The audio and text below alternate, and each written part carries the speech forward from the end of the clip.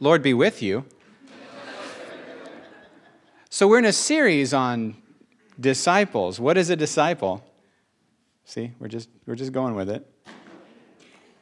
Trying to cover the basics of what is it to follow Jesus, to believe in Jesus. And last week, one of the kids, I think it was Zion, asked the question, what's a rabbi? And I said, I better use an example they know. Do you like how I'm pretending you didn't hear any of this before?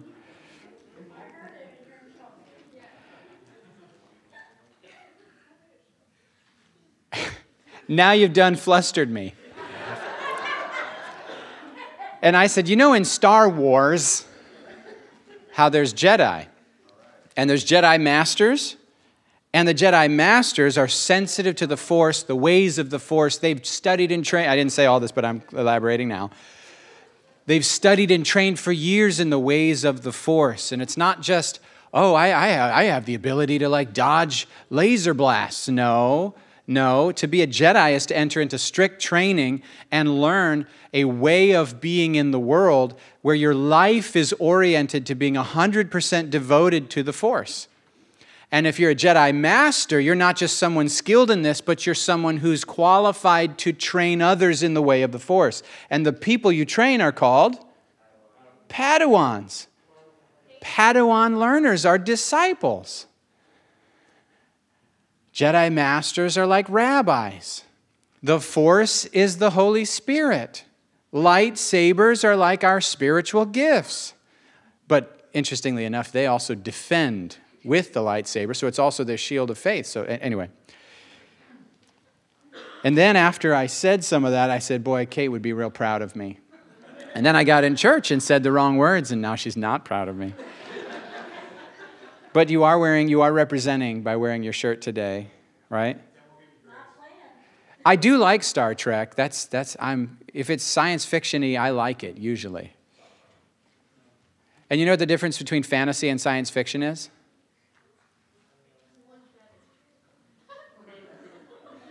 Fantasy has trees on the cover of the book. Science fiction has rivets, and that's the only difference.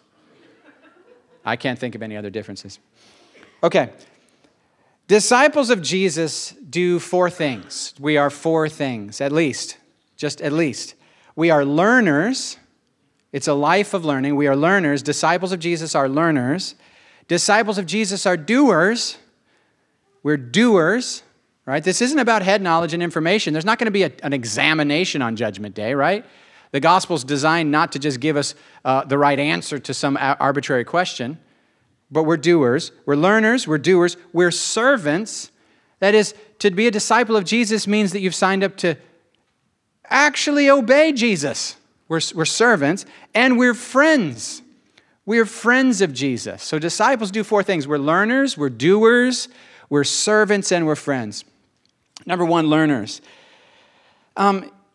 When you start to learn about a new field or a new topic, at the beginning, when you just start to learn and you get a big picture, sometimes when you're in the 101 class, just learning the basics, you know just enough to congratulate yourself and think that now you know basically everything. Have you noticed this? Learners at the beginning sometimes imagine, I've got that covered. I took the first class. I now know it. I took a basic theology class, so now I know that, and I can move on. Experts who know 50 times more than that, the true experts actually know that beyond what they know, which is like encyclopedic, beyond what they know is way more that they don't know.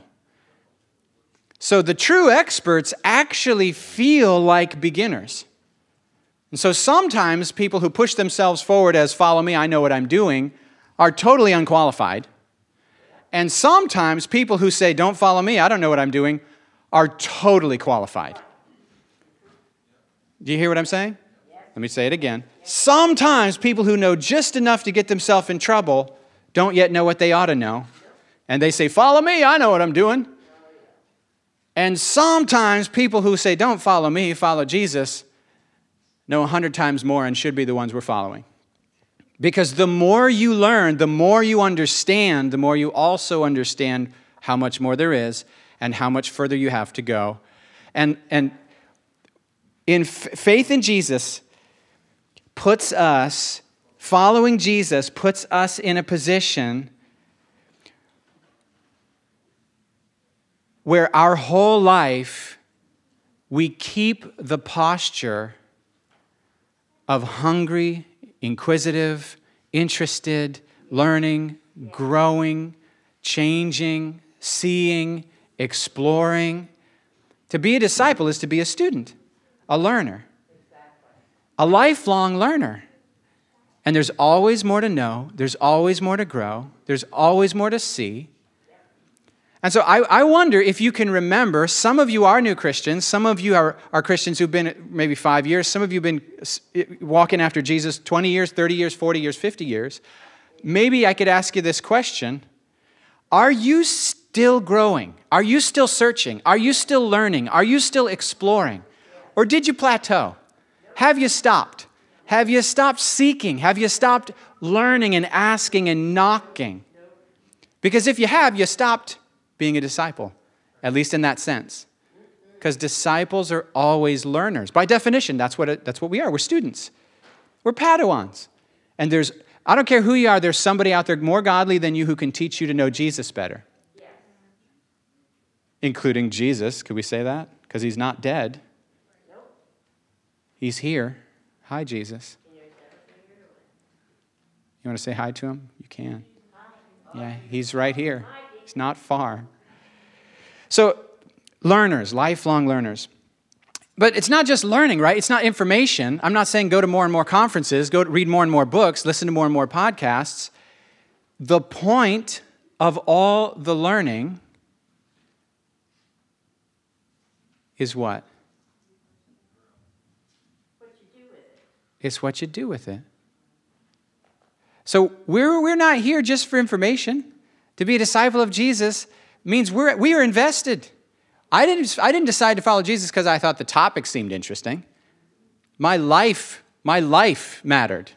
And I'm trying to figure out how to live. I need to figure out how to be in the world. I'm facing sin and death. I'm facing, is my life significant? I'm trying to figure out how can I do the will of God? Like, I'm desperately wanting to not waste my life. Amen. So I'm a lifelong learner, but also a doer. So when I say lifelong learner, I don't mean more and more and more and more and more and more content, more and more information, more and more podcasts, more and more books, more and more conferences, more and more stuff, more and more meetings, more and more information. Actually, I might not mean that. I might mean slowing down and going back to what I've already studied many, many times, staying real basic, and relearning it till I actually can live it, put it into practice. So to be a disciple of Jesus is number one, to be a learner, but it's number two, it's to be a doer. Some of the most basic truths of the whole gospel, some of the most basic truths of the Christian life need to go back to them, stay close to them until I'm doing them. And how do you do the love of God, guys? Like 101, God loves you. 101, God loves you. Your life has value to the Father. He gave His Son. How do you be a lifelong learner of that? How do you be a doer of that?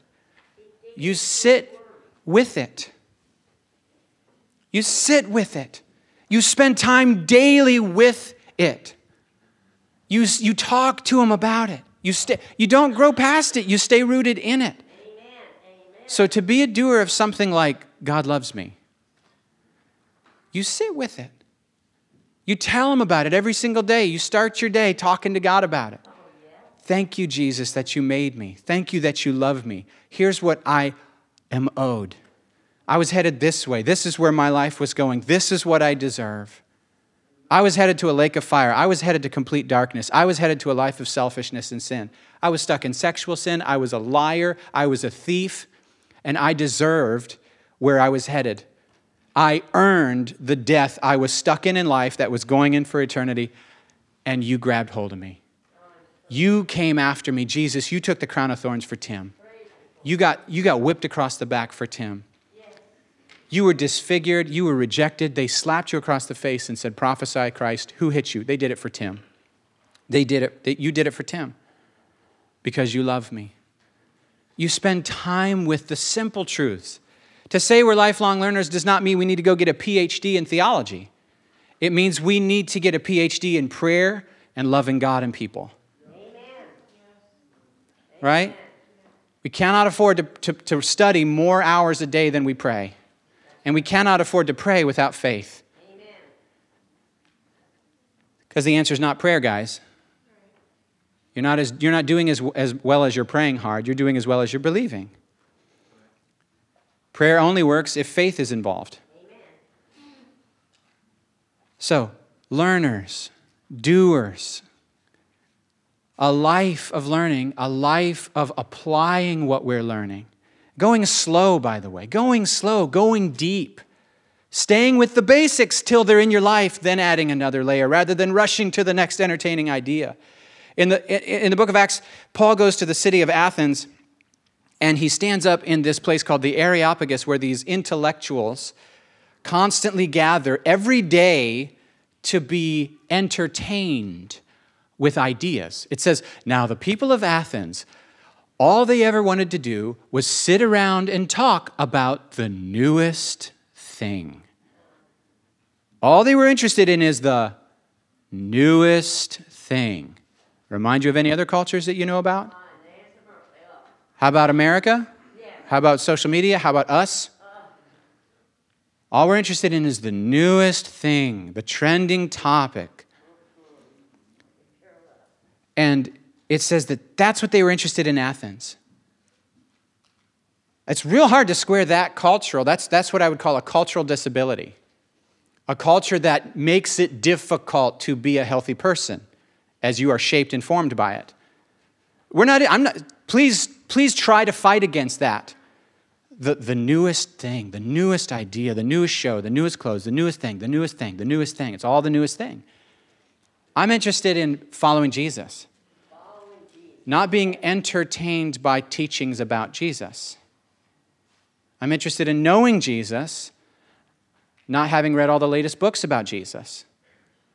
I'm interested in worshiping and serving Jesus faithfully, deeply, so that my life has hope and peace and joy, so that the burdens I'm carrying, I know how to hand them off to Him.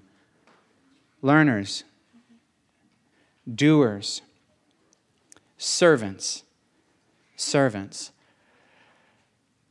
I feel like there's a generation that is so used to hearing how much that they're loved and how awesome they are and how special they are, that the gospel that we're presenting to them isn't helping them live deeply because they're still selfish and self-centered. And without a death to self and without a heart posture of, I'm not here to do my will. I don't belong to myself anymore. My problem is me. I'm trying to get free of me in charge of my life because that's what makes us so miserable. Selfishness on the throne is a disordered heart that leads to a disordered life, and that disordered life has all sorts of horrifying consequences that make our lives painful, full of anxiety and depression and resentment, full of insecurity and backbiting, full of pain that doesn't need to be there. And if love was my motive, if I could learn from Jesus in the school of love how to navigate life, I could be free of so many things that ensnare me. But the posture has to be, point number one, I don't exist for me, and I don't exist today to do my will. I wake up in the morning and I say, today, I belong to you, Jesus. I don't know what I ought to know. I don't think what I ought to think. I've learned the wrong values from a completely deceived culture, from a broken family I grew up in, from a broken culture I grew up in. I'm so wrong that what I think is good and true and right is wrong. That what I think is light is actually darkness. And so Jesus has to be the one from whom I am learning what to think, what is true, what is real, what is right, what is wrong, what is good, what is evil. What priorities do I need? This is why disciples of Jesus are not people who put on a little backpack of fire insurance so that when they fall out of the plane of life and die, then they end up in heaven instead of the other place. That's not Christianity. Christianity is following Jesus in life because we're convinced that he's the happiest person who's ever lived. We're convinced that he's the wisest, smartest person who's ever lived, who knows better than anyone how life works best. We're convinced that he's living the good life. Because I'm telling you right now, whoever you look up to, whoever you think are the people on planet Earth living the good life, those are the people you'll trust and you'll look to and say, yeah, I know that I have to obey this Jesus guy because, he's in charge. It's too bad he's in charge. And I got to obey him because there's consequences if I don't. But you know who I really think is living the good life? Those people over there. That's not discipleship. That's deception.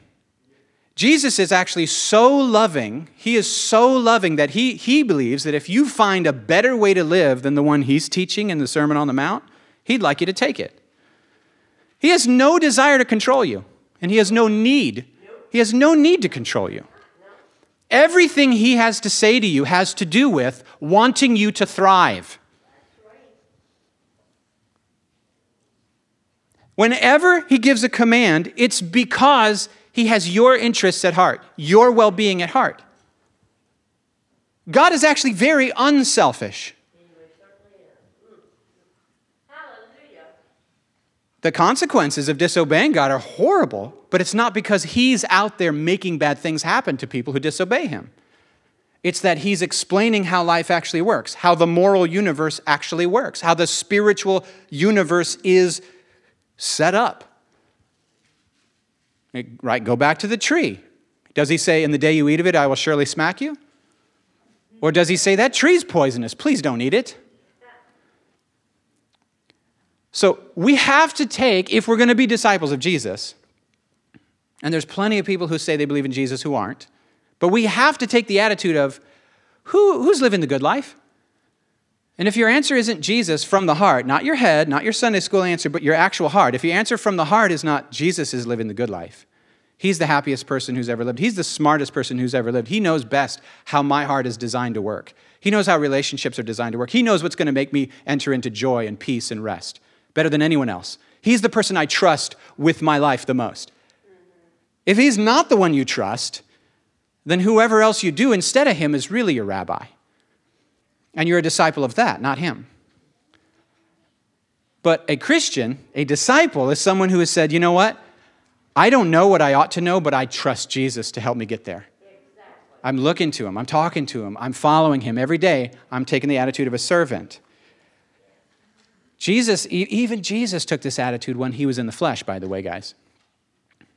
Not my will, he said, but yours be done. I haven't come to do my will. I haven't come to do my will. I didn't come to be served. I came to serve. His whole attitude in life was, I'm just here to line up with heaven, even if it hurts. Because you can go after short-term pleasure and get long-term pain, or you can go after long-term joy. And in the short term, the cost will be high, but the benefit will be just incredible. And I'm not even talking about the eternal benefit yet. I'm just talking about the long-term transformation that happens in who we become. That's right. You throw eternity in there, it starts to get real clear. Servants. Well, I'll say all three. Learners, doers, servants. And then finally, friends. Friends. There's only one thing in life that's blessed. Let's just talk about the word blessed real quick. Do you know what the word blessed means? Blessed.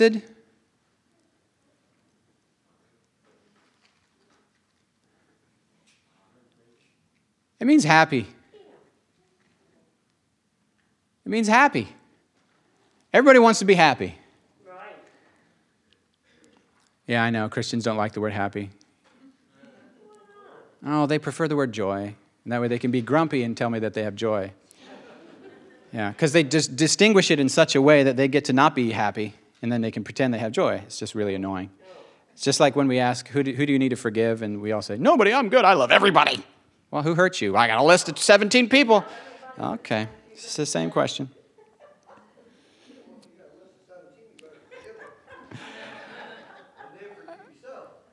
And you know what? It's our job to help. It's our job to help each other. Realize you're carrying some hurt, dude. You're carrying some hurt. You know, when we allow Jesus into the pain, it makes it a lot easier to forgive. When we are religious in saying to someone who's totally destroyed emotionally that if they don't forgive, but then they're going to go to hell, that's not helpful. God won't forgive you if you don't forgive them. Okay, well, let me rephrase that. You won't allow God's love in if you won't forgive them. And let me help walk you through how to let the Lord into that pain. Because he was there and he was good and he's not the one who did it. And a lot of us blame God for the stuff that a broken world does to us. Right? That was a little sidebar. But there's only one thing in life that's blessed. There's only one thing in life that's blessed. Everybody wants to be blessed. Everybody wants to be happy, but there's only one path that will actually get us to the lasting happiness for which we were made. Do you know what it is? Don't just say God. That's a Sunday school answer. It's Jesus. You know, that whole, hey, what's small, has a big puffy tail, runs around in trees and eats nuts. And then the kid says, I know the answer should be Jesus, but it really sounds like you're talking about a squirrel. There's only one thing that's blessed, you guys. And you never have to ask God to be, you never have to ask to be blessed. There's only one thing that's blessed, and it's God's will. If you'll, instead of saying, God, will you bless me, just say, God, will you help me? Will you help me do your will? You'll be blessed if you do it. And there's one group of people that Jesus will say, you're my friends. And you know who it is? I could not have said that better. The ones doing the Father's will, the servants. The surefire way to end up being genuinely God's friends rather than people who at conferences sing about how we are God's friends while we go home and do whatever we want with our lives, which is deception. The only way to actually be God's friends is to take the posture of servants. If we'll take the posture of, I'm just here to do your will. I'm just here to do your will. I'm not here to do my will. I get to wake up every day and be a temple of the Holy Spirit. I just want to do your will. I want to walk with you today. I don't want to do or think or say or click on or anything that would displease you today. I just want to do your will. Guess what? That's the person that Jesus pulls up off the ground. You kneel before him, you go, I just want you today. I just want to follow you. Just fill me, help me. I want to walk with you. That's the person he'll pick up and say, friend, I got so much to say. I got so much to share with you. You know, I have this little quote. Well, let me back up. I'm going to give you 3 quotes. I'm really trying to finish the sermon here right now. You can't feel it, but I can feel it. St. Augustine of Hippo said, no, it's not hippopotamus, by the way. It was a city in North Africa, but I always like to picture that. You know, St. Augustine, who owned a hippo. No, he did not. St. Augustine said, love God and do as you please. Say it again. Love God and then do whatever you want. What did he mean?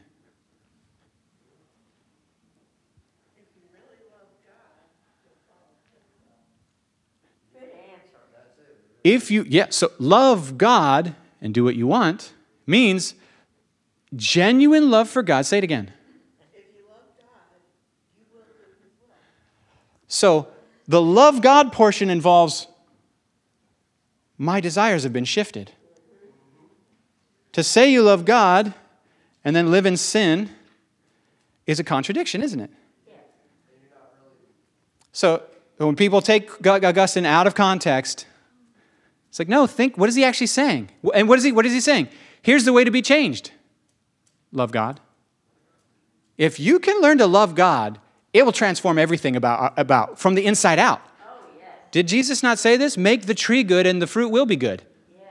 So the whole thing with Jesus is he's about intimacy. He's about closeness. He's about deep motives of your heart. He's not about mowing the weeds. He's not about restraining the outward expression of my sin. He wants to go all the way to the root.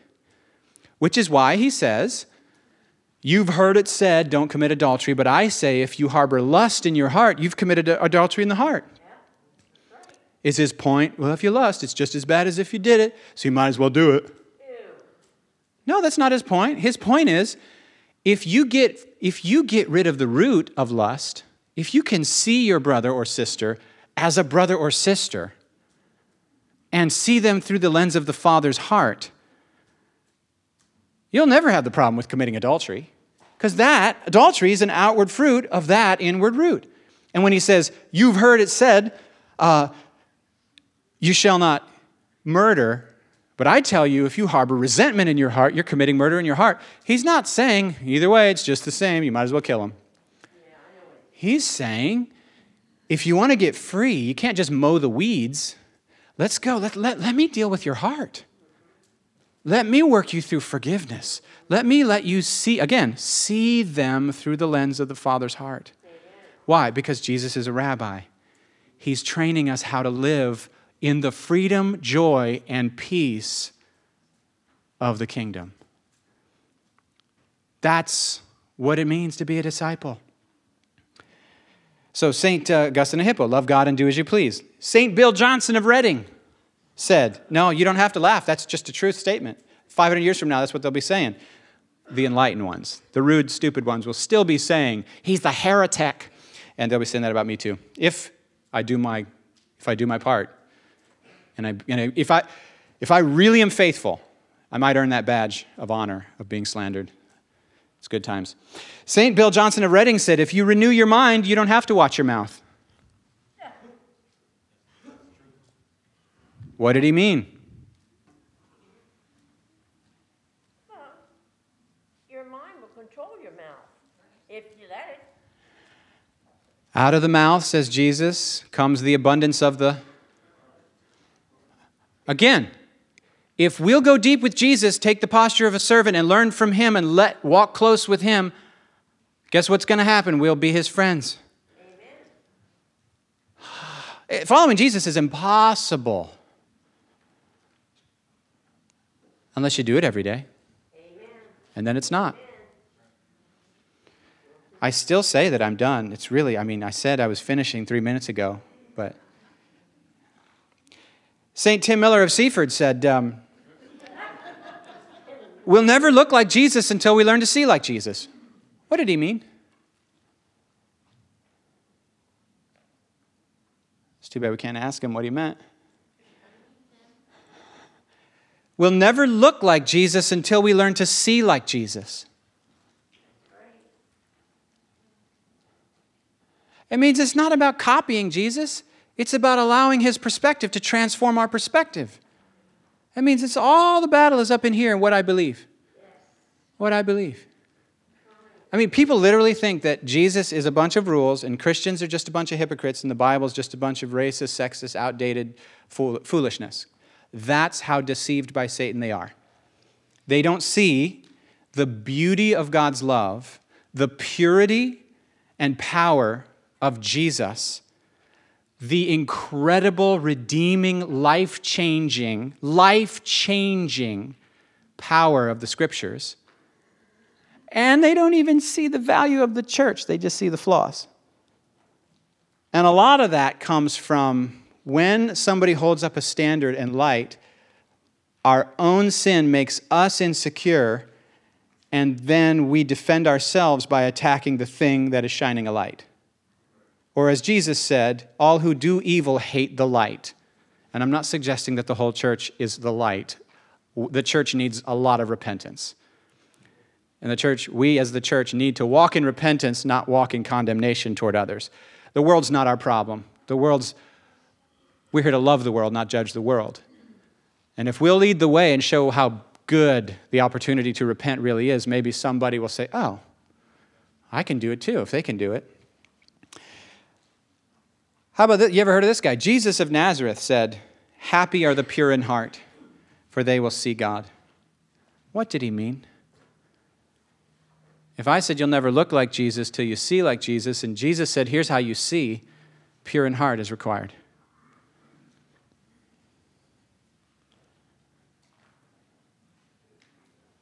Okay. That's homework. And I have lots more notes, and we're skipping them all. There's a friend who sticks closer than a brother, Proverbs 18:24.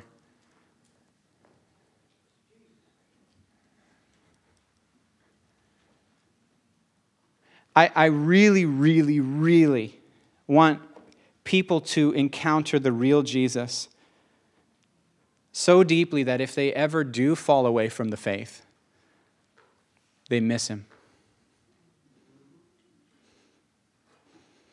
I met a man last year online, just through the Facebook stuff, the weird universe we live in. And he's of the opinion that he used to be a Christian, and he's no longer a Christian. And as I had conversation with him, the version of Christianity he has walked away from is not good news. I don't think he walked away from my Jesus. I think he walked away from a worldview associated with Jesus. And I said, don't you miss the Lord? And he said, nah, I just feel so good not to feel guilty anymore. Now I can just believe science. And I'm like, everything you believe about science, I believe. And I'm just so happy that I get this. And I'm like, I don't believe that either.